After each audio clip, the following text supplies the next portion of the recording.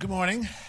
I'm Arthur Herman, a senior fellow at the Hudson Institute. I want to welcome you, both those of you who are here live, who defied the cold and our Arctic conditions to come to be here in person, and also to welcome our C-SPAN audience for what is the first of a series of seminars that we'll be doing here at Hudson on energy and national security. I want to also at the same time welcome our panel of guests and experts who are going to talk to us today on the topic of the phenomenon over the last 7 months, which you see displayed for you very graphically, by the way, on our PowerPoint slide, which is the falling price of crude oil. A falling price of crude oil both for, in the case of the United States production, WTI index, as you see here, but also in terms of global prices, talking about what that price decline, why it happened, what it means now, what it means in the future. Oil price decline, is it good news, bad news? Good news for who, bad news for who? That's what we're going to talk about this morning until noon. The fall of crude oil prices, I think, this is in many ways an historic drop in ways that I think are important to think about. And one of them is that this has been not only an economic shakeup, but in many ways a kind of cultural shakeup. This fall in oil prices is something which I think many people have come to realize, if not most have come to realize, was never predicted. This was a lesson in how those who deem themselves the predictioneers of future energy prices and future energy supplies can be so wrong. And that's an important economic lesson, certainly, is that the ways in which one calculates the future value of assets is a very tricky business and very difficult to define and to understand. The other lesson I think that comes out of this, too, is that it's really jolted the American public out of some key assumptions that used to govern the way in which we thought about energy. One of which was that the price of energy, particularly oil, would always be dear and was always going to get dearer in the long term and in the future. Now, our guests are all going to have views, perhaps differing views, about where oil prices are headed and where they're going. But the one thing we have learned over the last 7 months is the degree to which oil prices can go sharply down as well as sharply rise. A lot of America's attitudes and policies regarding energy came at times from the sharp rises in energy and oil prices, which forced important and sometimes even radical policy changes. Now we may be looking at an environment in which sharp drops in oil prices are going to force important, possibly radical changes in policy. The other big change, the other thing that's jolted, I think, Americans out of is, for so long, perhaps for 40 years, the belief that America's days as a major energy producer were over. That in the end, we were passive spectators to what was going to take place and the forces that really controlled and directed global energy prices. And what has happened over the last 7 months has really focused our attention on the degree to which, over the last decade, the United States has been an emergent major energy producer. Some might even argue, in some ways, an emergent swing producer from the point of view of shale revolution, shale oil, shale gas, the changes that have taken place with regard to the United States' position and of being positioned once again as the world's biggest energy producer are also going to have enormous policy implications and will also be a subject that our three distinguished guests are going to address and talk about. And then there's a third aspect, I think, too, is the way it's jolted us into understanding the degree to which that it's energy, not money, that makes the world go around. Energy. Who controls the sources of energy? Who controls access to it? Who knows how to use it? not only to promote economic growth, but also to enhance national security and even to possibly to deter international threats. That's the link between energy and national security that we're going to be exploring over this series of seminars, and that I want to kick off today with our discussion of falling oil prices. It's a distinguished panel. It's a panel of experts on this subject that I want to bring to bear for you as a way to talk about this important and possibly even historic change in the direction and future of the energy market. The first speaker that we have for this morning is Dov Ziegler. Dov is financial markets economist at Scotiabank. He's a former analyst for the Canadian Department of National Defense. Trust me, if there's anything about the Canada energy industry that Dov doesn't know, it's not knowledge. He's MA from Johns Hopkins University. He's a student of the late, great Fuad Ajami. So Dov is someone who has a keen understanding of the relationship between financial markets and the larger geopolitical issues that are involved, particularly in the Middle East, with regard to energy policy and energy markets. And I'll also add, Dov is also vice chair of the Montreal Bach Festival. So we have with us someone who understands the importance of harmonious proportion, not only in financial markets, but also in the musical sphere as well. So I want to welcome Dov and have him speak to you on the economic consequences of this historic oil price drop. Dov?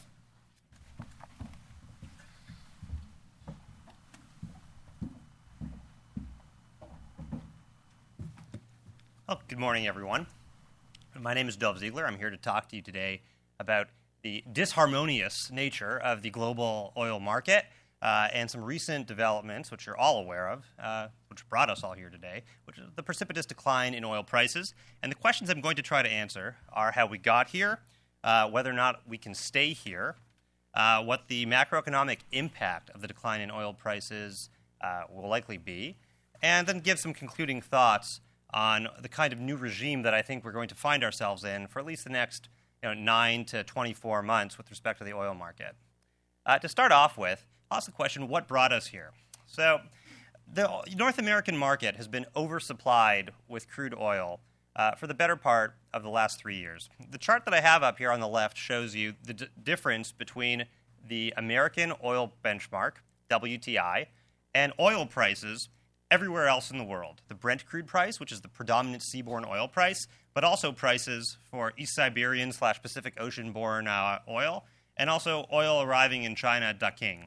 The blue line at the bottom on the left is WTI. And what you see is that American oil prices have been lower than global oil prices pretty much consistently since 2011, when the boom in U.S. oil production commenced. The U.S. has been producing an incremental 1 million barrels per day of oil each year for the last 3 years. In 2011, in 2012, in 2013, 2014, all had it. 2011 was only 500,000, roughly, incremental barrels per day. So this has been upsetting the order of global crude prices. There's always been arbitrage among crude prices in different places, but that arbitrage has grown and to the point where it became extreme. Now, most oil market observers believe that this meant that the United States was going to have an oil price advantage for the foreseeable future, along with a natural gas price advantage. That's shown on the chart on your right over there. But no one thought that this would weigh precipitously on international oil prices, or at least few did. Of course, what occurred over the last 6-7 months is that all oil prices have been dragged lower by the increase in U.S. production. So the question really is, what changed? The first thing that changed was the disposition of global oil supply. This chart shows you two things. One, a line that has the incremental increase in U.S. oil production in millions of barrels per day. And then the bars show you unplanned shutdowns of global oil production in Libya, in Iraq, in non-OPEC countries, and in Iran. And what you see is that the heightened geopolitical tension and developments in countries as a result of various political developments, whether they are sanction regimes or the political uncertainty and economic uncertainty associated with recent revolutions in the Middle East, caused unplanned shutdowns in production that equaled or exceeded the increase in U.S. oil production. It was almost a race between the two. And the U.S. got ahead in the middle of 2014 when oil prices started to decline very rapidly. That's one factor, but it's only one. Oil is also a financial asset. The U.S. dollar has been appreciating against pretty much every currency in the world for the last, call it, 7 or 8 months. This is a result of expected changes in monetary policy in the United States and changes in actual monetary policy in other countries. As interest rates fall elsewhere in the world, and interest rates at least stay the same, or expectations for interest rates, and therefore parts of the interest rate complex see rates increasing in the United States, the U.S. dollar becomes more valuable. And oil is denominated in dollars. So if you're a European who is used to seeing an exchange rate of 1.4 euro to the dollar, and now it's 1.12 to the dollar, even though the oil price has fallen, it hasn't fallen in euros by a commensurate amount to the decline in the United States. So part of this is also optic. The drop in oil prices hasn't actually been a drop in oil prices everywhere to the same degree that it has been a drop in oil prices in the United States. And a final thought that I'd leave you with is that there's also been a global commodity supercycle and a boom in commodity prices of all kinds since pretty much 2006. And that boom picked up in an extraordinary way in late 2007 and in 2008. Which coincided as well with the start of the global financial crisis. It wasn't perhaps evident to the entire world that we were in the midst of a global financial crisis, but parts of the U.S. mortgage market were already exhibiting all sorts of peculiar financial behavior, and the ramifications in asset markets globally were already being felt in late 2007, except in the commodity market. Because there was a very compelling story, which was the rise of the so-called BRICS, in particular China and India, their incremental commodity demand. And this allowed global investors who had little optimism with respect to investments in a whole broad range of asset classes to focus on the one story that they still believed in, namely commodities. And commodity prices around the world went up quite a bit. Now, two things have happened since then. One, recently at least, knock on wood, the global economy seems to have emerged from at least the worst of the financial crisis. The European financial crisis that went on until really late 2012 is now over. The American financial crisis, thankfully, was over by the end of 2009. We now have some distance from it. The economy of the United States is now growing at a decent clip. Jobs are being gained. A lot of the type of economic behavior that we weren't used to seeing during the first 5 years of the recovery from the crisis, we're now seeing good behavior. And as a result, there's a broader spectrum of investable assets, I think. So that's at least limited the financial demand for commodity investment. But that's a hypothesis that can't be proven statistically. So can we stay here is the next question. Well, the data that people are looking at has to do with the cause of the extraordinary increase in U.S. oil production.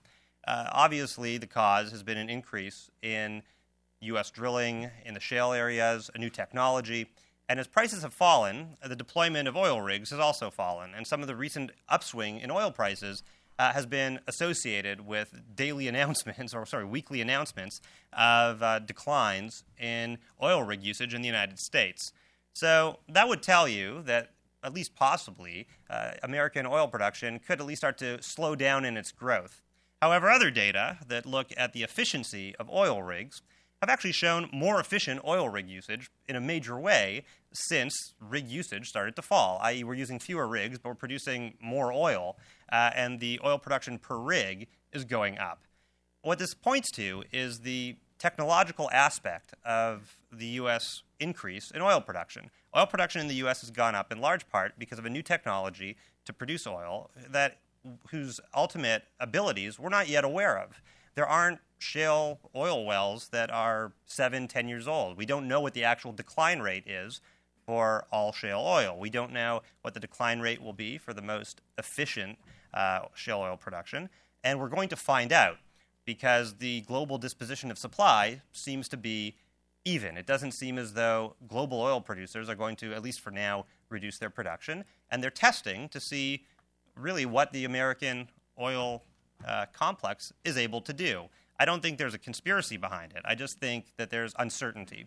And I think that we're in a period of tremendous price discovery, which is going to be the theme of my concluding remarks. Before I get to that, though, just to walk through some of the macroeconomic impact on the United States from this increase in oil prices and in oil production, and from this decline in oil prices. Well, first, the U.S. trade balance has been getting substantially narrower with respect to oil. These charts show you the U.S. petroleum products trade balance in nominal terms. That's the gray line on the chart to your left. And in real terms, that is to say volumes of petroleum products. And what you see is that in volume terms, at least, the U.S. is now importing fewer petroleum products than ever before on a net basis. The U.S. is actually exporting refined petroleum products and importing less crude. It's a very important development from an economic standpoint and as well from a national balance of payments standpoint. And it actually results in GDP numbers looking better. They look better because as we import fewer things, the minus part of net exports declines. As well, the U.S. trade balance is less sensitive to oil prices. Oil prices can fluctuate as they may. However, the U.S. trade balance with respect to oil remains pretty similar. I'd also say this is a North American phenomenon. It's not just that the U.S. is producing more oil. Canada and Mexico are also, well, Canada is producing much more oil, and Mexico has had level production, and it could see its production increase based on recent reforms. So this points to how we've actually had an integrated North American increase in production. And the production out of Canada and Mexico should actually be somewhat more stable and less erratic in its coming on and coming off. From a U.S. consumer perspective, this is just a chart that shows you a regression of the change in the oil price and the change in the quantity of nominal GDP taken up by spending on oil. And what it points to is that as oil prices fall or rise, consumers have more money to spend on something else. This is a good example of social science being used to demonstrate the obvious. The question is extent. And I think that that's where this can be somewhat useful. Extent seems to be moderate. I think American consumers will be better off. I think that U.S. GDP will be able to have, by my estimates somewhere between 0.2 to 0.4 more spending to be done. This isn't really a game changer, but it's a good thing. So I want to conclude with those remarks with respect to macroeconomic impact, but it leaves us with a few questions with respect to where we're going and who the winners and losers will be globally. I didn't talk about budget balances because in the United States, oil revenue, though important, isn't an essential mix in the national budget. That's not true for all countries. With respect to particularly Russia, with respect to a variety of large oil exporting states in the Middle East, and even some of the United States' neighbors, oil can be a pretty important mix in the tax revenue generating side of national accounts. Another issue that I think bears some thought is the question of how long this can go on. If we're really in a period of price discovery, I think that no one can actually know. It's an important example of how free markets are supposed to operate. A new technology is invented, new supply comes online, and then we get to discover the duration and durability of that supply through price discovery. Now, if we're in a period of price discovery, what I think that means is volatility for the next little while, and I think that it will be integral to see the extent to which we are able to maintain efficiency and see efficiency maintained in the U.S. oil complex, which is ultimately quite a new thing. There are very few countries that have ever seen their oil production increase by 3 million barrels per day over the course of 3 years. It's almost unprecedented in the history of global oil production, particularly so with respect to technology. This has not been driven by the discovery of new reservoirs. This has been driven by the discovery of a new technology. With that in mind, I think that from a policy perspective, at least, we do need to try to think of the oil issues in the United States as much one of technology as one of just simple supply of oil reservoirs and land allotment. So I think these are major issues. I think that we don't really know where this process of price discovery will lead us to, but we're going to be in it for some time. And I think that with that in mind, these macroeconomic benefits that the United States is reaping with respect to consumers should be an important and persevering factor, at least for the next little while. And more importantly, I think that on an investment basis, I don't think that the investment in this new technology is going to stop. I'll conclude my remarks there and pass things on to Anne.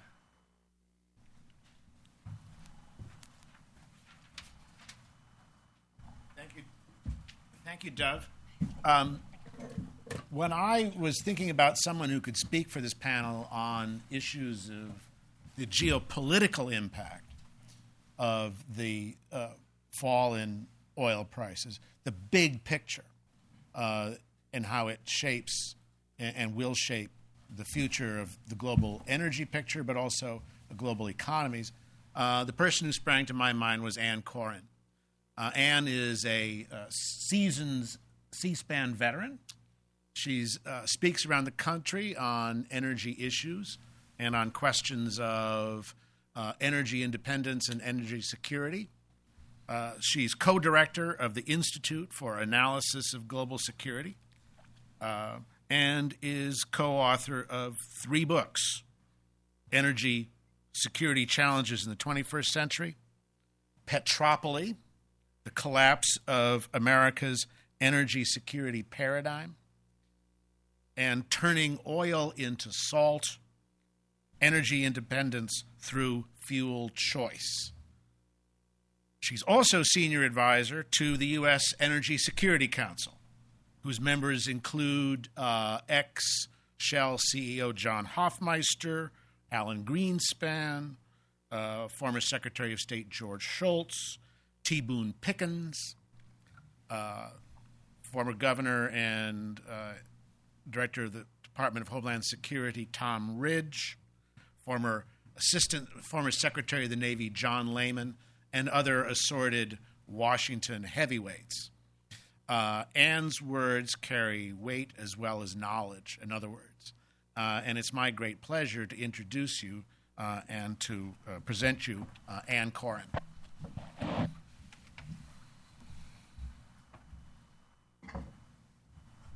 I'm glad to be here, and thank you, Arthur, for organizing this event. I'm going to talk about where we were, where we are, and where we're headed, and what kind of black swans we need to consider as we think about the oil market, and more importantly, the impact of oil's strategic importance on the global economy and on geopolitics, global security writ large. We may think oil prices are low right now, but if we go back to 2001, if we think about what prices looked like before September 11th, they were under $30. So they're not really that low right now. They're just low in relation to $147 barrel oil and the $100 oil that we've gotten used to. And it's very important when we think about oil to understand that what has happened in the United States in terms of shale oil production is fantastic, should be encouraged in every possible way by minimization of regulations that may thwart this kind of exploratory activity and development activity. But it's not enough to be a game changer over the long term when it comes to the oil market. And the reason is that today, just like yesterday, the conventional part of the oil market is still dominated by the OPEC cartel. And people may think that OPEC is irrelevant, and we hear that a lot around Washington, but I want to throw some numbers at you and give you a thought exercise to make it clear why that's not the case, despite the prices that we're seeing today. So if we go back to 1973, global population was around 2 billion people. Today it's 7 billion. Global GDP since 1973 has increased by a factor of 14. There were 250 million cars on the world's roadways then, and there are 1 billion today. Global demand for oil was 55 million barrels a day then, over 40 years ago, and it's 88 million barrels of oil a day today. But if we look at what OPEC production was in 1973 and what it is today, then we're in for a very large shock. Because remember, OPEC sits on 72% of world conventional oil reserves. That's the oil that's cheapest to lift, cheapest to produce. And yet, in 1973, OPEC produced 30 million barrels of oil a day. You would expect, with the massive growth in oil demand, the massive growth in population and number of cars on the road and GDP, that OPEC production would have increased, wouldn't you? Today, OPEC produces 28 million barrels of oil a day. This is the fundamental story. OPEC production has not increased, and it's obvious why not. Because OPEC countries have very substantial budgetary obligations. And the input into their budget, their income, is energy sales. And so they need to maintain a particular price of oil to balance their budget. So you may ask, well, if that's the case, why did they allow oil prices to drop so substantially? So let me walk you through a thought exercise. Saudi Arabia today produces around 9 million barrels of oil a day. About a third of that is consumed domestically. Much more per capita than in other countries, simply because oil is very heavily subsidized. Fuel is subsidized in Saudi Arabia, as it is in other OPEC countries. So about a third of that production is consumed domestically, and that leaves about 6 million barrels a day for the export market, for global sales. At $50 a barrel, you're making $300 million a day selling 6 million barrels a day, right? Now, what if you decided to cut production by 3 million barrels a day, which would offset the growth in production in the United States that we've seen over the past several years? Go down to 3 million barrels a day of exports. Does anybody think prices would not go back to three-digit level? Well over $100, but let's be conservative and say $100 a barrel. You'd be making exactly the same amount of money. So now we need to ask ourselves, if that's the case,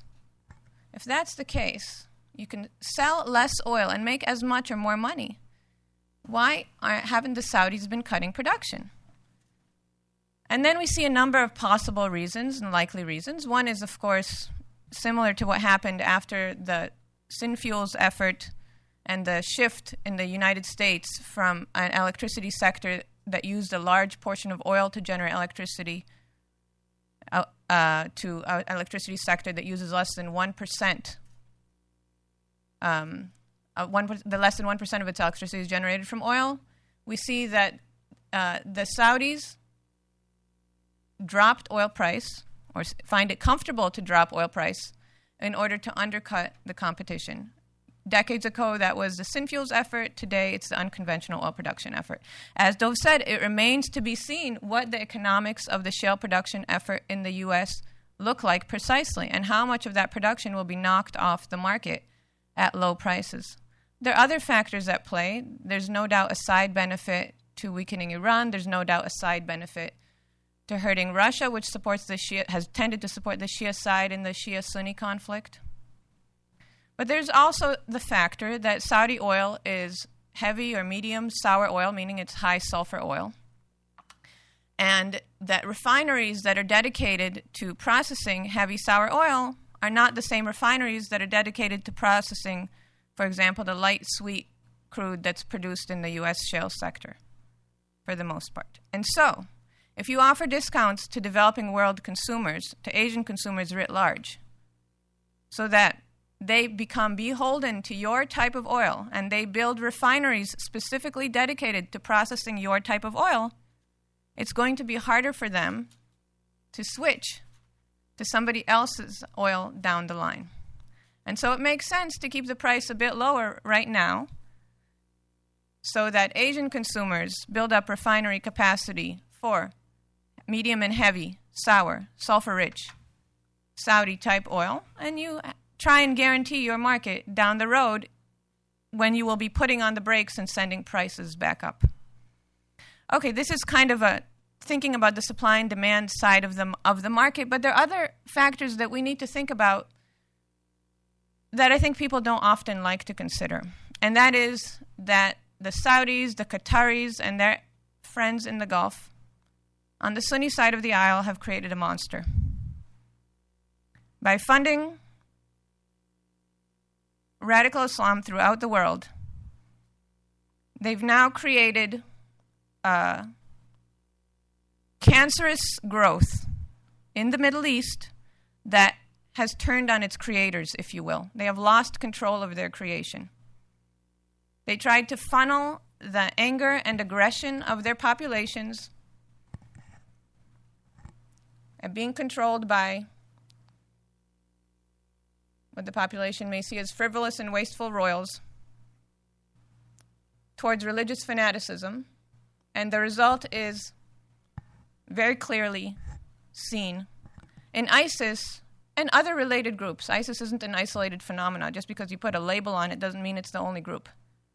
I don't see any difference between the people that beheaded Daniel Pearl and the people that beheaded Kenji Goto and slaughtered him in cold blood, and the people that burnt alive Muath al-Qasasbeh, the Jordanian Royal Air Force pilot. And what we need to think about is that people that are willing to do this and are willing to fly airplanes into buildings and murder 2,977 people, and would surely have been willing to murder more, if those people get their hands on weapons that give them the capacity to murder hundreds of thousands or even millions, do you think that they would balk? The answer is clearly no. And what does that have to do with the oil market? It has a lot to do with the oil market, because at the end of the day, 2/3 of global conventional oil reserves sit in the Middle East. Again, that's the oil that's cheapest to lift and produce. And in the Middle East, we see a Sunni-Shia conflict that's raging out of control, slowly but surely. We see an intra-Sunni conflict that's raging out of control, with ISIS gaining popularity. We see an enemy that cannot be negotiated with, that cannot be contained, that can only be destroyed. And we don't necessarily see a desire to destroy that enemy, a willingness among the world powers that are capable of doing that to do so. And when you think about the fact that the region that the world relies on for oil has so many volatile,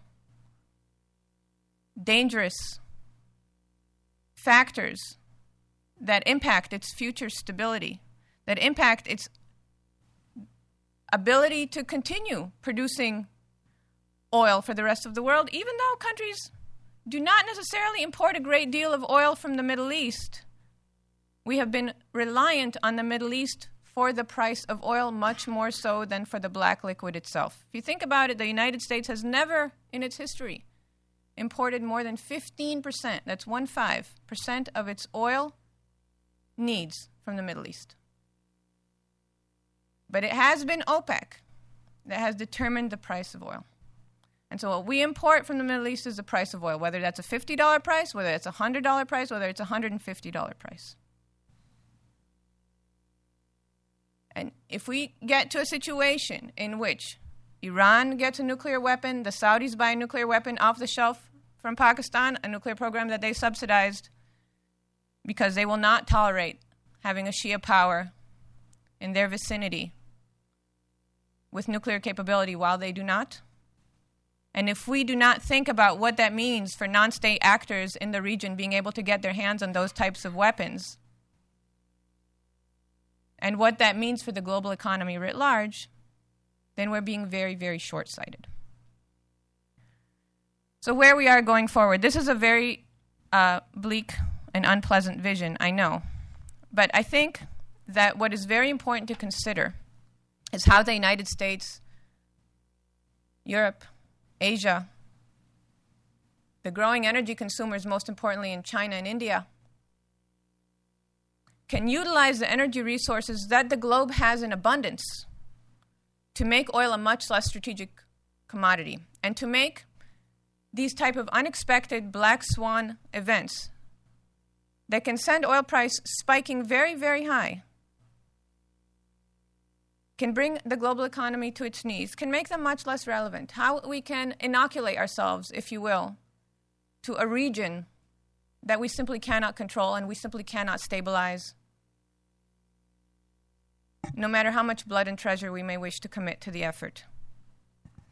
And I think to that end, what we need to do is focus on the transportation fuel market, because oil's strategic importance derives from its virtual monopoly over transportation fuel. The fact that almost all of our transportation fuel is petroleum-based means that when oil prices spike, moving people and goods from one place to another, which is, after all, the engine that moves the global economy, becomes very much more expensive. And that means that every single service and good that we consume becomes a lot more expensive. And so much like years ago, salt was a strategic commodity because it was the only way to preserve food. So wars were fought over salt, and countries chose, in some cases, where to place colonies due to where there was an abundance of salt. Today, oil is a strategic commodity because it has a virtual monopoly over transportation fuel. Well, unfortunately for us, this virtual monopoly is married to the OPEC cartel. Even though OPEC has suppressed its production capacity to the point that it accounts for less than a third of global production,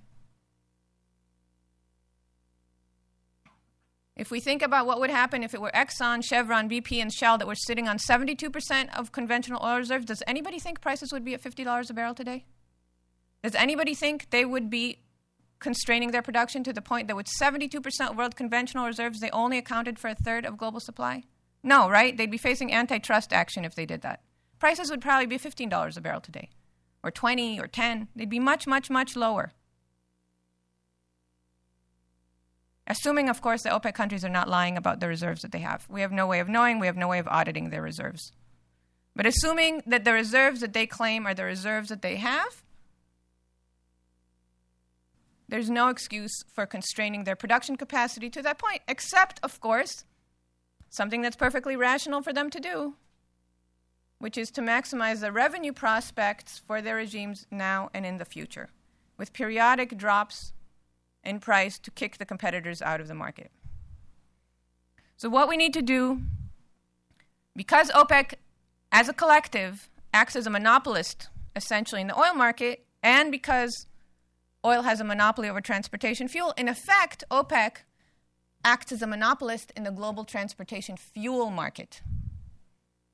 What we need to do is destroy that monopoly position in the global transportation fuel market. It's not enough to expand production of oil in the U.S. and other places. While that's fantastic, and it certainly has tremendous trickle-down benefits to local economies, that's not enough to keep prices of transportation fuel down in a long-term and sustainable manner.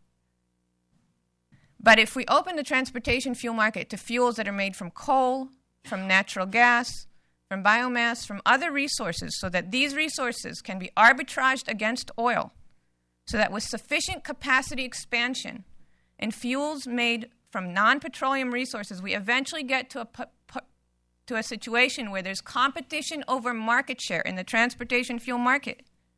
That will drive transportation fuel costs down in a sustainable, long-term manner.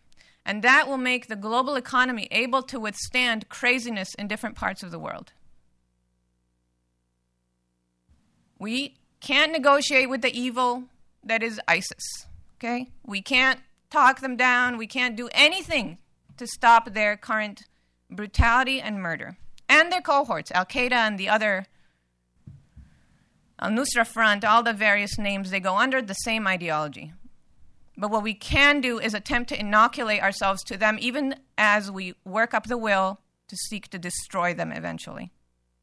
If we don't do that, I guarantee you that we're going to be lulling ourselves into a sense of complacency that prices are low now and everything is good and we can forget about all of the post-9/11 franticness and all of the 2008 $147 a barrel oil franticness and just go back to sleep. I guarantee you we're going to be waking up to a very, very nasty shock down the road if we don't wake up and open our cars to fuel competition. Thanks, and I think I'll move to you, Matt.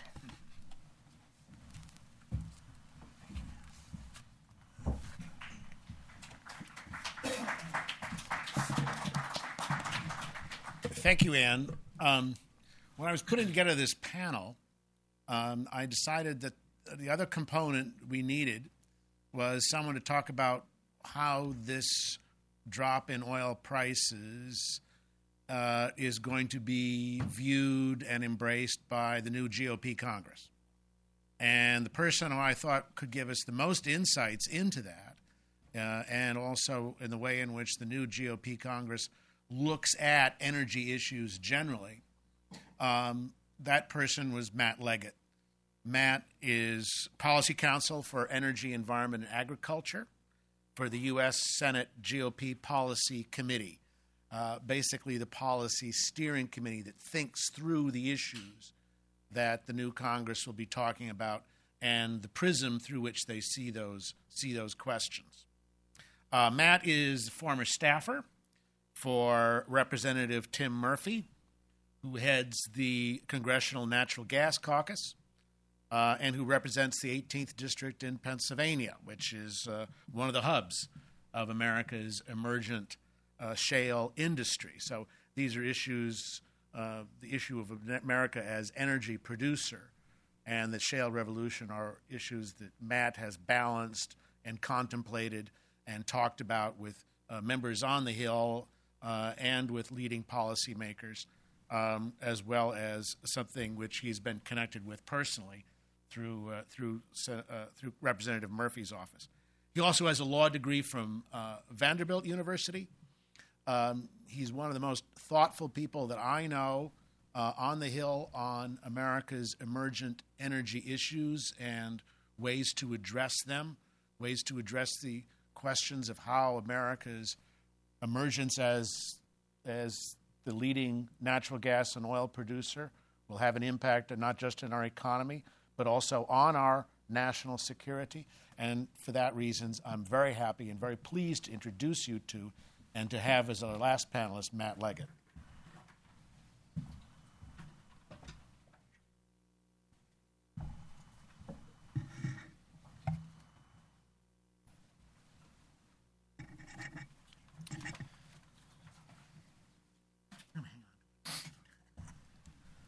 Thank you, Arthur, and the Hudson Institute for having me today.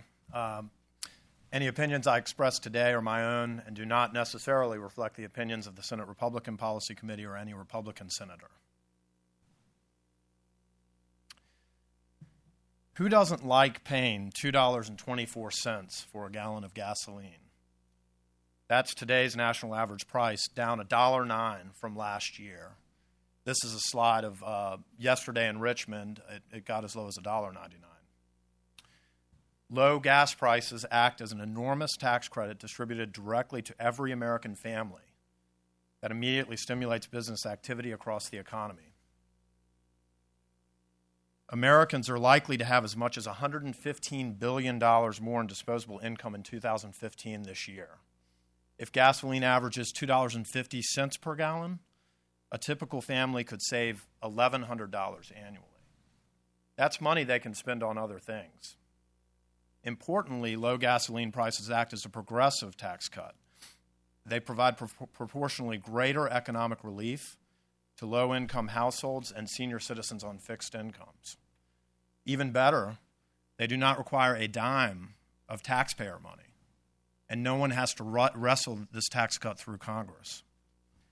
Low prices for other petroleum products are also boosting spending power. Diesel, down $1.13 since last year. Residential heating oil, down $1.33. Residential propane, down $1.40. Every dollar consumers save while fueling their cars or heating their homes is one they can use to purchase other goods and services. This is all great news for American consumers, but not everyone is celebrating lower energy prices. At $56 per barrel, Brent crude is below break-even prices for many U.S. adversaries. Russia, Iran, and Venezuela need Brent crude oil prices well past $100 per barrel to balance their budgets in 2015. U.S. petroleum product prices have been cut in half in the past 8 months, mostly because Brent crude prices have plummeted by 50% during the same time frame. On Monday, Brent crude traded at $57 per barrel. That's $58 less than its peak of $115 in June of last year. Russia needs Brent to trade around $107. Iran needs Brent to rise to $131. Venezuela needs prices to go to $151. Russia derives 68% of its foreign currency earnings from oil exports and around 50% of its annual budget from the oil and gas industry. According to a December 16, 2014 article in the Financial Times, the Russian ruble lurched towards a financial crisis. It has fallen more than 50% since the start of the year, reviving memories of the 1998 crash when Russia defaulted on its domestic debt. Oil accounts for about half of Venezuela's revenues and as much as 75% of Iran's revenues. At today's prices, their economies are also in a tailspin. With oil revenues slashed in half, these countries are less able to pay for government services they need to ensure social order and to maintain regime stability. They are in weaker positions when negotiating with the U.S. and other foreign powers over their military aggression, nuclear ambitions, and other provocative positions. At home and abroad, their power correlates with oil markets, and it declines as oil prices fall.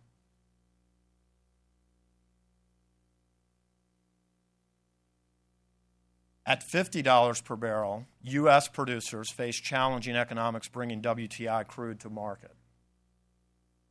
American energy producers are finding the economics of oil production challenging in today's low-price environment, though they remain largely competitive and are not under as much duress as Russia, Venezuela, and Iran. A November 2014 IHS report found 80% of domestic production anticipated in 2015 will break even between $50 and $69 per barrel of WTI. On Monday, WTI crude traded at $53 per barrel. That's $55 less than its peak price of $108 in June of last year. American energy producers are aggressively repositioning their operations to better withstand the low-price environment. They are generally delaying capital investment in new wells, shutting down production of higher-cost existing wells. They're refocusing their attention to lower-risk, more economically competitive wells currently being produced in shale oil play sweet spots. As of last Friday, the total number of oil and natural gas drilling rigs actively exploring for developing oil or natural gas fell to 1,456. That's down 17.8% from a year ago, and it's the lowest level in 5 years.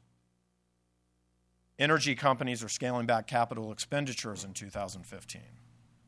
This, of course, means layoffs, and they will not just be in the oil patch. Exploration and production companies, equipment manufacturers, hotels, restaurants, transportation, construction, they could all take a hit if this low oil price environment exists. Lower oil prices are in large part a function of booming U.S. oil production, which has increased by 4 million barrels per day over the last 6 years. To keep up the flow of oil, producers need to reduce their costs. So on the one hand, we have low petroleum product prices that all American consumers celebrate. On the other hand, we also have energy producers who are challenged in a low oil price environment and whose oil we need to keep supply up and prices low. And we have a lot of workers being laid off. How can Washington help?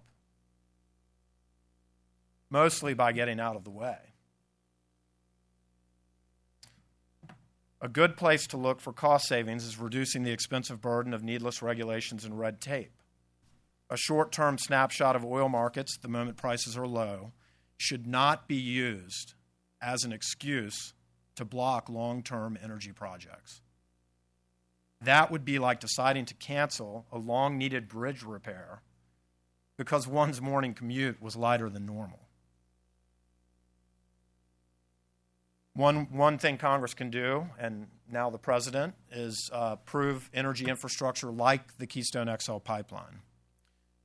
The Keystone XL pipeline is a long-term energy infrastructure project that would operate well beyond the current low oil price environment.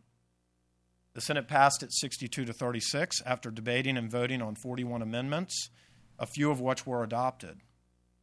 That was nearly 3 times the number of amendments that were voted on in all of 2014. Many of those amendments were offered by Democrats, and 9 Democrats voted for the legislation. The House passed it 247 to 152, with 29 Democrats voting yes. The pipeline would transport 830,000 barrels of oil per day, including 100,000 from Montana and North Dakota, to market in the most efficient and environmentally responsible way. President Obama has delayed making a decision on this pipeline for more than 6 years. During that time, the project's costs have increased by 48%, from $5.4 billion to $8 billion. This is exactly the kind of unnecessary and burdensome cost that mismanaged energy infrastructure permitting can impose on energy producers. The President should sign legislation approving the Keystone XL pipeline into law immediately. Instead, he will veto it. Open federal lands to oil production. The federal government manages roughly 640 million acres of surface land, approximately 28% of the 2.3 billion acres of land in the United States. The federal estate extends to energy and mineral resources located underground and offshore, including about 700 million onshore acres and 1.7 billion offshore acres. The federal government only leased 2.8% of onshore and offshore federal lands for energy production in fiscal year 2014.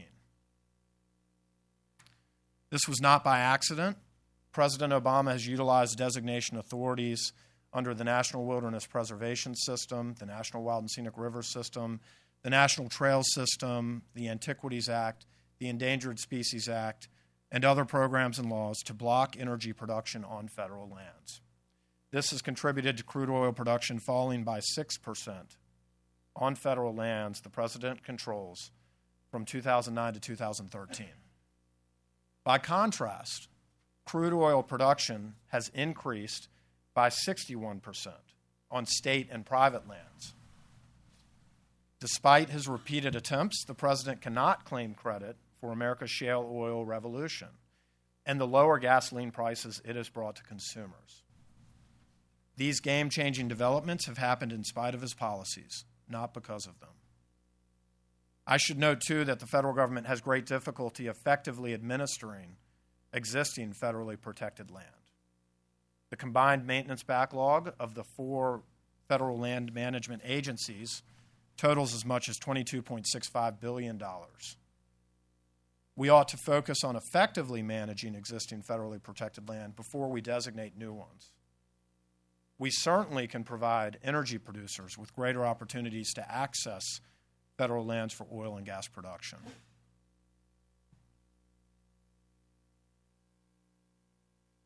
Provide certainty in energy project permitting. The Bureau of Land Management has a backlog of 3,500 applications for permits to drill on onshore federal oil and gas leases, according to the Department of Interior's Inspector General last year. It took an average of 228 calendar days, or about 7.5 months, to process an APD during fiscal year 2012. States take 80 days or less to process an APD. Like the Keystone XL pipeline, the BLM permitting backlog is another example where permit applications are routinely delayed, adding unnecessary and burdensome costs for energy producers. Last December, the Congress passed, and the President did sign into law, the BLM Permit Processing Improvement Act to address BLM's backlog of APDs. Senator John Barrasso, chairman of the Senate Republican Policy Committee, sponsored the legislation, which 6 Republicans and 6 Democrats also co-sponsored.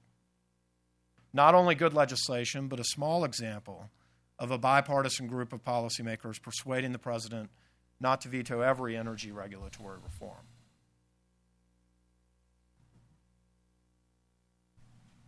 We need to stop unnecessary burdensome regulations. On the day before Thanksgiving, the Environmental Protection Agency proposed a new 626-page plus a 575-page appendix ground-level ozone standard of 65 to 70 parts per billion. This would be down from 75 parts per billion established in 2008 by the Bush administration. EPA estimates a 65 ppb standard would impose costs of $15 billion per year on the nation. That's not including California. Another $106 billion per year on California alone after 2025. The National Association of Manufacturers warns this new ozone regulation threatens to be the most expensive ever imposed on industry in America. At 65 ppb, the ozone standard would push large swaths of the country into non-attainment with national ambient air quality standards. Force states and localities to curb energy production, refining operations, manufacturing development, agricultural operations, and economic growth. Crude oil exports could also help producers shore up the economics of their domestic production by giving them access to foreign markets. This is a topic that is just starting to be discussed. There have been several studies that have projected positive economic benefits to the U.S. if crude oil exports were to occur. The refining community has some questions about what that policy might mean for them. And certainly on the Hill, it's an issue that will continue to receive increasing attention. These are just some examples of the types of regulatory burdens that can add unnecessary and burdensome costs to energy producers or remove them. There are plenty of others: proposed hydraulic fracturing rules, planned methane emissions rules, Endangered Species Act listings, national monument designations, the 5-year offshore oil and gas leasing plan, just to name a few. The outlook for oil prices is uncertain. You've heard that from both of our previous speakers. One closing point I think cannot be overemphasized. Energy producers and infrastructure developers plan their projects over long-term horizons. The federal government should not implement policies according to short-term snapshots of oil markets. Oil prices are not guaranteed to stay at today's low levels. They could move up if supply falls, demand increases, or both. If OPEC cuts oil production or the Middle East ignites into conflict, supply could fall. If our economic growth picks up speed, demand could increase. In either case, oil prices could rise. On Tuesday, the Energy Information Administration estimated Brent crude will rise from $57 to $75 in 2016, and WTI crude will rise from $55 to $71. On Tuesday, the International Energy Agency said, quote, "The price correction will cause the North American supply party to make a pause. It will not bring it to an end." Vaclav Smil noted in a December 22, 2014 article for the American Enterprise Institute, what is now unfolding is the 8th oil price decline of more than 30% during the past 30 years. Relatively sharp price rises followed those drops. As consumers, we all like low oil and gasoline prices, but there is a lot of uncertainty about the future of oil prices. What we can be sure of is that the more cost-competitive energy producers can operate within a low oil price environment, the more likely they can sustain production that helps bring us those low prices. We have tremendous opportunity to better position our energy producers, our energy consumers, our energy policy. Thank you for your attention. I look forward to the discussion. Thank you, Matt. You hearing me okay in the microphone? Yeah. Now, this is usually the point in a panel discussion like this in which I exercise my prerogative. It's not a royal prerogative exactly, but it is a sort of host and moderator prerogative of asking the first and very often the most interesting question of my panelists. But you know what? I think in this case, and given our audience, I think it actually will be more interesting and maybe even more entertaining if we open up the discussion to questions first. And I'll reserve my final big question for the end if we have any time left. So if you do have questions for any of our panelists, singly or as a group, if you could just go to the raise your hand, stand up. Someone will come to you with a microphone, and if you could just speak into the microphone, and then also please identify yourself and any institutional affiliation you care to disclose. Down here. Tom Duesterberg from the Aspen Institute. I'd like to ask anybody on the panel their opinion as to whether or not the low prices that exist now will decrease future exploration and development outside of the United States. Countries like Mexico, Brazil, Canada, Russia all have huge reserves and had plans to increase production. Do you have any comments on what we can look for in the future on that? Did everybody catch that? Yeah, okay. Sure. Go ahead. Well, the early returns are that the longer term the project, the more likely it is that whoever was sponsoring it is continuing with it. However, we have started to see some declines in expected capital expenditure in some of the higher cost jurisdictions, and as well more caution among explorers. In the case of Canada, companies have been announcing capital expenditure decreases on the order of between 10 and 25% so far. That's through earnings through the third quarter. Fourth quarter earnings are coming out now, so we're getting a sense of what they're saying. More globally, I think that a lot of the projects seem to be longer duration types of projects and oftentimes even have some element of state sponsorship. So it's really harder to get a handle. But at least in Canada, that's what we've seen. And then in the United States, what we've seen so far is interesting. We've seen the rig count dropping, and we've seen similarly declines in capital expenditure. However, prospects for the companies still remain highly contingent on volatility in the oil price, and it's much more adaptive. The Canadian projects are typically longer-term projects. The global deepwater projects are definitely longer-term projects, but the shale projects could be started or stopped with tremendous variability. I mean, it's a 1 to 2 month type of window in order to get them going or in terms of exploration. So that's what's so interesting about this production surge in the United States, that it's highly flexible, highly adaptive, dissimilar to most of the high-cost oil exploration elsewhere in the world.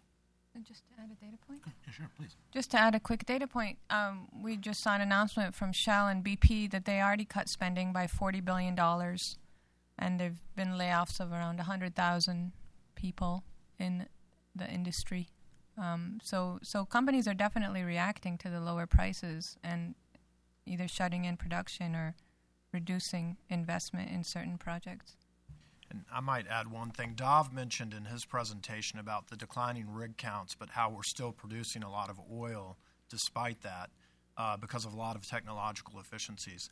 I think that's a big question mark for a lot of analysts to this question. What kind of technological efficiencies are energy producers going to be able to achieve in this low-price environment to operate at lower prices? That's a big question mark. I think it'll be a fascinating thing to watch going forward.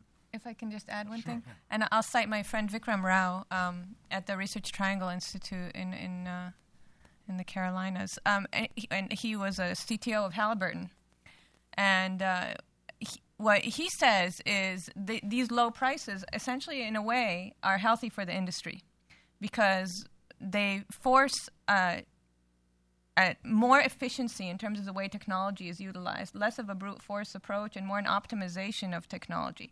And they also force the higher marginal cost producers, the less efficient producers, out of the market. So while that's certainly bad for jobs and so on and so forth, in the long run, it may prove to be a better use of technology for the industry and an effective lower cost of production for the industry overall when you look at shale. And there's also, too, if I may just add, there's also kind of a paradoxical relationship between shale producers and conventional producers, including the big oil companies that have been involved in the kinds of projects you're talking about. And that is because the shale producers can react so quickly to changes in prices, either in cutting back in exploration and production or ramping up, when the price goes up. What that means is that they have the ability to affect prices. And we're going to see this tested out, I think, in the next couple of years. The ability to affect prices and provide, in effect, a kind of price support that larger retail, the big producers, conventional producers, will be able to use to their advantage of being able to fund long-term projects, knowing that if price reaches at a certain kind of level, the shale production will wind down and the price will bounce up, as it's already done. And so we may have a very interesting kind of relationship between shale and conventional production, with each, in a way, sort of supporting the other's continuing growth and development. Other questions? Here in the front.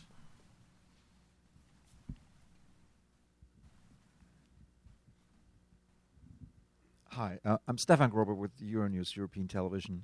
How do you see the development of the electric car or hybrid car? Do you fear that low oil prices will slow down the development of these vehicles?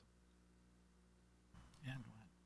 Well, I love what Tesla's been doing, because by focusing on the high-end luxury consumer, that gives you a lot of room for charging much higher prices than an average, $15,000 or $20,000 car buyer is able to stomach.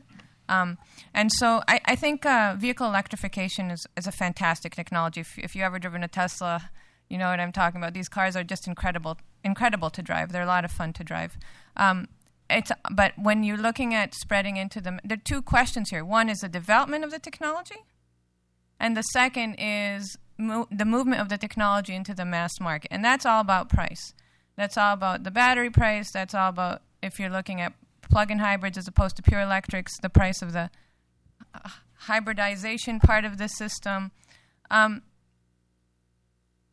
think that there's a lot of room for growth in this sector of the market, but it's going to take a long time. And for that reason, while it's very good and we should applaud the companies that are working on this, and certainly remove any regulatory barriers that stand in their way in the U.S. and in other parts of the world, it's important not to focus on electrification as the sole option for the transportation fuel market.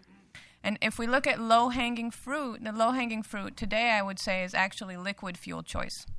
Because if you look at liquid fuels made from coal, from natural gas, from biomass, and here I'm thinking of alcohol fuels, not synthetic petroleum products, but alcohol fuels like methanol, for example, which in China has been increasing at a phenomenal rate, methanol from coal.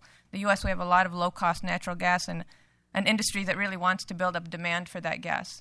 And if we look at the vehicle side cost, and we look at under $100 extra for an automaker to open a car to fuel competition, to liquid fuel competition. So the car can use not just gasoline, but also alcohols made from coal, from natural gas, from biomass.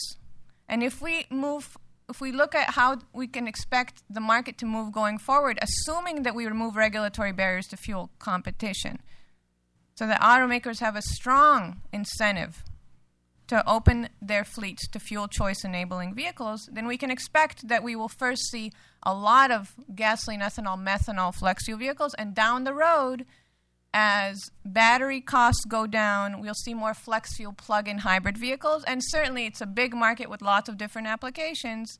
There's always going to be room for pure electrics as well. Not mentioning other options doesn't mean, like CNG doesn't mean I don't think they're good. I'm just focusing on these two examples. Okay, I'm going to take your question, and I'm going to serve it up to Matt.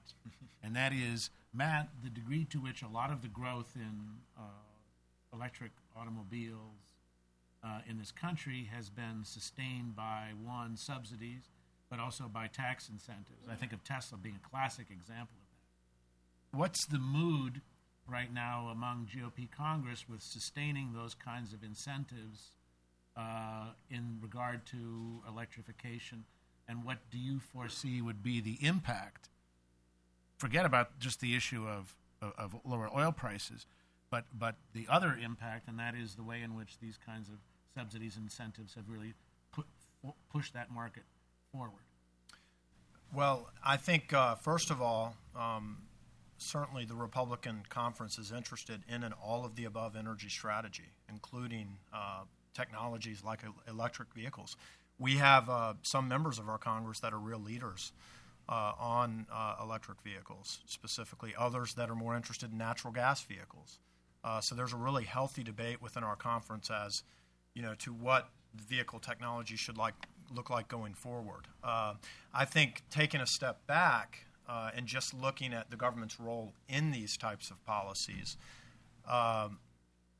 certainly our conference and quite a few Democrats as well are more comfortable focusing on the research and development aspects of any of these types of technologies.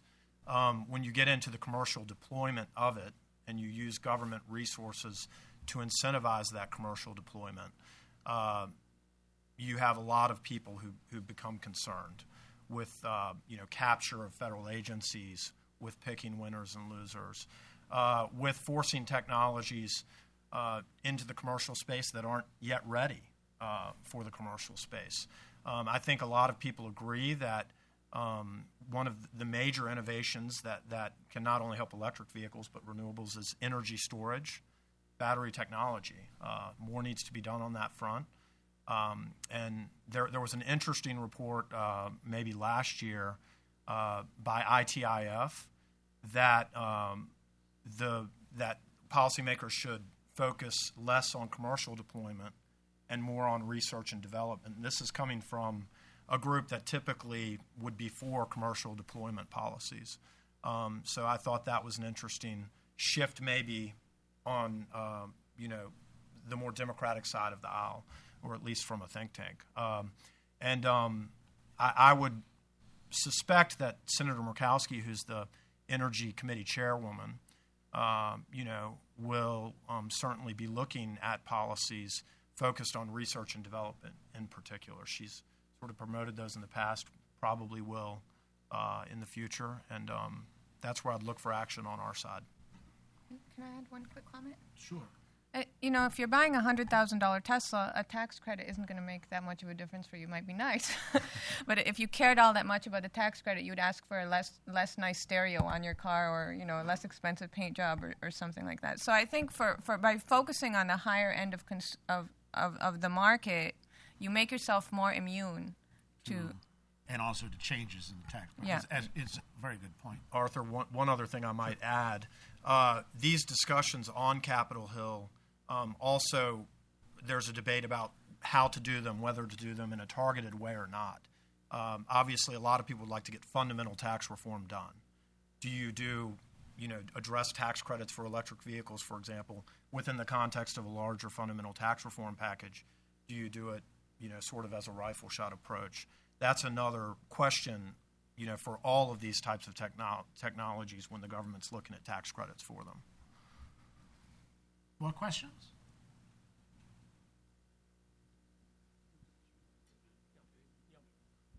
Thanks. Abe Shulsky from Hudson. Some people have argued that given the ability of the shale oil producers to come into the market relatively quickly, because they don't, doesn't take 2-3 years to get something going like it does with the deep sea drilling, for instance, but also to exit relatively quickly because their wells are shorter lived, and if you don't keep reinvesting, you're going to draw down your production. That all of that taken together implies that for the future we should see much more stable oil prices, and that some of the things that we've seen in the past of these very rapid swings in oil because of the inelasticities of supply won't be characteristic of the oil market in the future. And I was just wondering what the panelists thought of that theory. Duff, you want to take a shot? Sure. I think that's the hope. Right? The hope is that there's a new and more adaptive oil production system in the United States. What are some of the caveats? One is that, at least thus far, the major participants in that industry, shale oil, have largely been smaller countries, and they're highly reliant on financing that is not as stable as the financing that's offered to a large global oil company. So the big question is whether or not there will be an ability for at least the financing, exploration, production mechanism that's been operating at a systemic level in the United States for the last number of years to continue in an environment of more volatile prices. TBD. The reason why I try to characterize where we are right now as a moment of tremendous price discovery is because there's actually a brand new oil production system in the United States, the one which you, I think, very ably right now just characterized. And given the fact that the system is only a couple of years old, really, more than a couple, only a number of years old. We really are not certain how it's going to react to the kind of volatility that we've all of a sudden seen and a new price area than had existed when the technology first began to be deployed in a large and meaningful way. So I don't think there really is an answer, but I do think that the hope is that this system that has been operating for the last number of years will continue to and operate in the manner described in the question. So will it? Can't answer. Do I hope it will? Seems as though it's been a good thing thus far, and that's the most I could really offer. I'm gonna take this question and then give you a shot at it. And that is a question. When we talk about U.S. shale and the shale revolution, we're really talking about two different revolutions, aren't we? We're talking about the oil, of course, in which we think about very much because of its impact, questions about whether these price drops have to do with oil with oversupply. But we also have the natural gas shale revolution. And so my question that I'm going to pose, taking Abe's point and opening it up, and I'm going to ask you first, Ann, is it perhaps the way in which the shale revolution will really, in a sense, provide us with a certain kind of cushion with regard to prices, protecting us from large swings up or down? Is the real cushion maybe not in shale production of oil, but in shale production of natural gas? Mm-hmm. I really do think that's the case. I think, in fact, if we do the right things, if we open our cars to fuel competition, natural gas, the shale production of natural gas could be the game changer in the global oil market, in a way, because right now, natural gas goes into the electricity sector, into the chemical industry, and so forth. It's not arbitraged against oil. Natural gas is competing against coal. It's competing against nuclear power. We want to force arbitrage between natural gas and oil. We want natural gas prices to rise as oil prices fall. Okay? And for that, and of course not natural gas prices in Asia, which are very high because natural gas prices differ around the world, but I'm looking at natural gas prices here. We want natural gas prices to be able to be used as a lever against oil. And when we think about this, if we do that, that'll be fantastic for the shale producers. It'll give them a much more incentive to expand production for the shale gas producers, which right now have shut in a lot of dry production, even before prices plummeted. Even a year ago, it wasn't economic to produce a lot of the gas from fields that weren't producing wet gas. It just was not economic. So we want to see a lot more of that gas production. For that to happen, you have to have a tremendous increase in demand, and for that to happen, you really want to open the transportation fuel market to that gas. And can I just refer back to the earlier question? I really must. We can't ignore the motivations and the imperatives of other actors around the world. The Saudis have $750 billion of cash reserves that they're very steadily running through right now. That's why they can manage to keep these prices lower. That's why they haven't cut, not by 500,000 barrels a day, not by 1 million, and certainly not by 3 million barrels a day. But they like balanced budgets, and they're not going to keep burning through their cash reserves forever once they feel that their goals are accomplished, however we may consider those goals to be. So they have a very strong motivation to keep their heads attached to their necks. To that end, they need to keep subsidizing fuel prices domestically. They need to keep massive salaries going to their government employees, and most Saudi citizens work for the government. They need to keep subsidies for food and everything else. They need to keep spending lots and lots of money, which means they need a much higher price of oil, as Matt showed us. And so we can't ignore that fact, and we can't just think about the normal kind of supply and demand dynamics of a purely competitive market, because we're not dealing with a purely competitive market. We're dealing with a market in which a cartel has a very important and substantial role to play. And the other thing we can't ignore when we think about hoping for stability in this market, we simply cannot ignore the black swans. It would be folly to do that. We can't ignore the fact that the Middle East is the craziest region in the world right now, and will likely be for the foreseeable future, for all of our lives and the lives of generations to come. I'm going to come back now to Dov and Matt on my question. Shale revolution. Is it really two revolutions? And are we going to see in the process, a kind of two-stage process in which the oil and the dominance of oil will sort of fade, and the rise of a natural gas-driven, not just shale revolution, but a natural gas energy economy. Matt, Pennsylvania, Westmoreland County, Allegheny County. This was Tim Murphy's home turf. You know that very, very well. What's the picture? Well, and I currently work for Senator John Barrasso from Wyoming, so he has oil and natural gas. We view both of these as important fuels. We view them both as a major foundation for our energy economy moving forward. We believe they not only are going to provide domestic benefits, we believe they're going to provide us geopolitical benefits, and we think we should use them for both of those purposes. I think when you're talking about the competition between oil and natural gas, it's an interesting question. I think it'll evolve over time. One thing I would caution about the optimism of natural gas, and it's not a caution as much as it is just something to consider.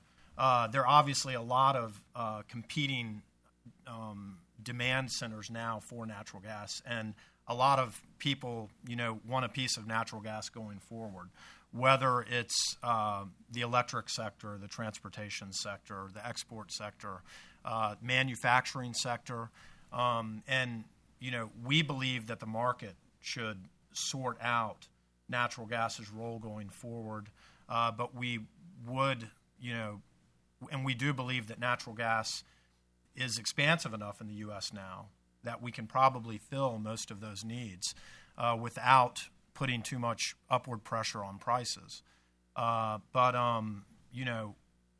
Do I see it as a replacement for oil as a transportation fuel? Not anytime soon. That's not anything that is being discussed in Congress for sure. I'm going to leave us time for one more quick question down here in the front.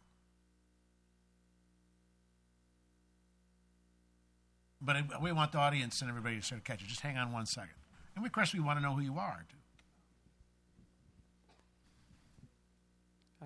My name's David Babson with the Union of Concerned Scientists. And I just wanted to bring up one thing. Ann was talking about issues that can't be ignored. And in a long discussion about energy and oil, I wanted to ask about the influence that environmental considerations, climate change may have on energy policy and the thinking that's going on around energy policy. So, Matt, this is actually more directed at you, and I'm from Wyoming, so you can say hello to Senator Barrasso for me. In looking at what you went through here, some of these policies, they tend to be somewhat devoid of, thinking around the influence on the environment. How long is the GOP going to continue, kind of talking about energy policy, but avoiding looking at the elephant in the room, if you will, which is the continuing accumulation of carbon in the atmosphere and those sorts of things? And what are the relationships that need to be considered between policy making and environmental stewardship? Well, the Republican conference, just like the Democratic conference, wants clean air, clean water, clean land. I think everyone can agree on that. And we believe that there are environmental regulations in place that provide us with that. Now, the carbon question is a separate question from the criteria pollutant question. In terms of carbon emissions, there is sort of a wide range of thought within the Republican conference. If you followed the Keystone Pipeline bill, you saw that there were several amendment votes that sort of, demonstrated to varying degrees where people not only on the Republican side but the Democratic side are on these issues. In general, I think everyone agrees the climate is changing. Beyond that, I think that there's, a difference of opinion in terms of how much man contributes to climate change and how important and urgent it is for us to act. Another point is, should the U.S. act unilaterally, or should it not? As it is today, we're acting unilaterally. In fact, the president is acting unilaterally without Congress's consent. The American people have rejected international climate change policy repeatedly since they rejected President Clinton's BTU tax in the early 90s. We still don't have consensus on these issues as a public, much less a Congress. Beyond that, when you look at the price and the cost to American consumers, American households, energy consumers, manufacturers, economic development, all of these things, you have to weigh those with the potential benefits of carbon emissions reduction strategies. You have to weigh what are other countries going to do in response to what we're doing. I'm sorry, Matt. We're going to wind down. I had promised Ann the last Sure. on this, and then we're going to wrap up. I just came back from. Thank you. I just came back from China, and if you think about developing Asia, and you understand that developing Asia cares about breathing clean air, it really doesn't care about what the climate's going to be like in 50 years. And when we talk about climate, when Union of Concerned Scientists or others talk about climate, the big bad guy in the room is coal.